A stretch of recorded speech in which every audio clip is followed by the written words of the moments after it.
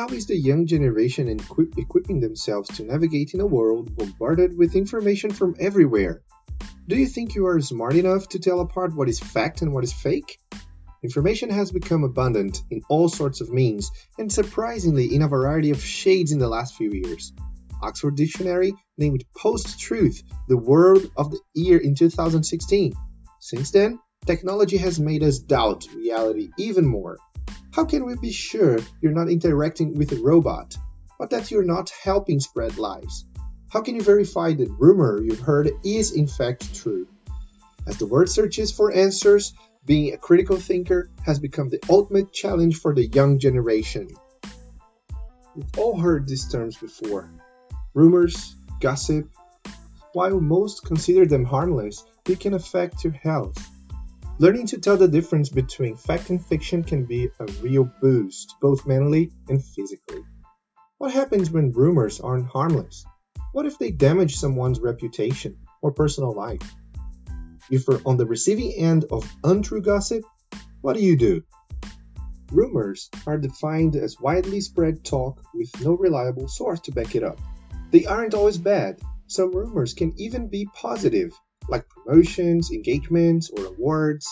However, until proven otherwise, they're just that, rumors. Gossip is when you take rumors, those unconfirmed pieces of information, and pass them along, spreading what may be fake news. What may be surprising is how difficult it can be to tell rumor and gossip from truth. Even people who are internet savvy can have trouble telling what's real and what's not. It can also be tough to tell the difference between news and advertisement. As a result, people sometimes give more weight to what they see in their social media feed than what they get from more credible news sources. But what's the harm? When it comes to fake news, the effect can be both immediate and long-lasting. In most cases, a fake news story can rile up your emotions and change your mood. Depending on the strength of your feelings, the story and the reaction it gave you can stick in your head even after you find out it's false. You may even remember those feelings if you see another story about the same subject. On their own, rumors and gossip seem harmless, almost a fun pastime. But there's a point where they can become harmful to your health. There's a great deal of information out there about bullying among teenagers and younger children. What's sometimes overlooked is that adults can be bullied too. It can come in the form of untrue rumors or gossip about them or a loved one. It can also come through reactions to words or an image that's been posted. Physical appearance, financial issues can all become the subject of online bullying too. It's far from something to brush off. It can bring things like exhaustion, anxiety, depression. When it's not addressed, it can also cause long-term physical and mental health issues, including clinical depression, post-traumatic stress disorder, panic attack, guilt, and so on. So, what can you do? Rumors, gossip, and fake news can make you feel helpless, angry, very anxious. There are steps you can take to regain your power and your health. What's more, all this talk can escalate to physical violence. Watch out for sites that end in .com.co. Often these are bootleg versions of traditional news services. Try to find other articles on the same topic from other sites, especially if the first article you read makes you upset. It's possible that the anger-inducing story was created in a way to rile you up. Poke around a little to see if other more known websites are reporting the story. If it's legitimate, at least one other site would cover it. Be careful about blogs, even if they're tidy to well-known sites. In many cases, blogs aren't held to the same editorial standards as regular news pieces. When you come across a piece of gossip, a juicy rumor, or unflattering photo that's clearly and aimed at hurting the subject, don't share it, don't comment, and don't engage. You might be able to help someone who doesn't know how to combat the problem by simply reporting it for them. If you're the subject of a rumor, gossip, or bullying, it is important to remember that not every bit of teasing is bullying. However, when it escalates to that point, don't respond. Cut them off, block the calls and texts, and block them on social media. Get in touch with your internet service provider if the abuse is coming through a website or your cell phone. Chances are that the bully is violating their terms of service. If so, the offensive posts will disappear. You can also contact the police. Don't engage with them. Don't forward the message to friends. Who knows where they will go from there? Most of all, don't believe whatever is being said about you. So, fake news, what it is, and how to spot it. Many of us like to share news and stories on social media with our friends. We all share things from different reasons. Perhaps it's an interesting story, news about a celebrity that you like, or something that made you laugh.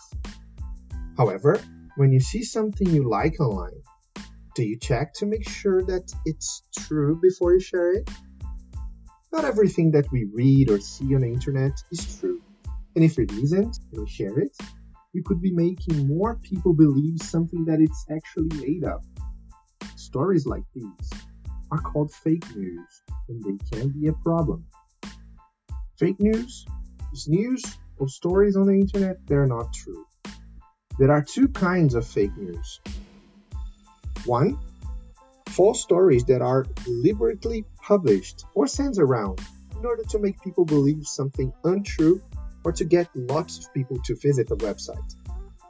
These are deliberate lies that are posted online, even though the person writing them knows that they are made up. And two, stories that may have some truth to them, but they're not completely accurate. This is because the people writing them, for example, journalists or bloggers, don't check all of the facts before publishing the story, or they might exaggerate some of it. It has been happening a lot at the moment, with many people publishing these stories in order to get as many shares as possible. Now that we have social media, it is much easier for these stories to spread quickly, which can be a problem. It is also easier than it used to be to edit photos and to create fake websites and stories that look realistic. So why is it a problem? Fake news is a problem for many different reasons. The first kind of fake news, deliberate lies, is a problem because it can make people believe things that are completely untrue. The second kind, when people publish something without checking that it's completely right, can make people have less trust in the media, as well as make everyone believe something that might be inaccurate. And when is fake news not fake news? Sometimes, a story might be called fake news by someone or a group of people who don't want to accept that the news is true, even if it might be. They will tell people that the story is fake just because they don't want it to be true. Some people will call things fake news when they just have a different opinion. Calling something fake news when it really isn't is a problem, as it can mean some people won't know what to believe anymore. And why are we talking about it?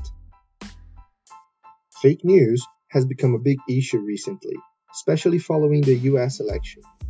One of the most shared stories during the US election was about Donald Trump, who is now president of the country.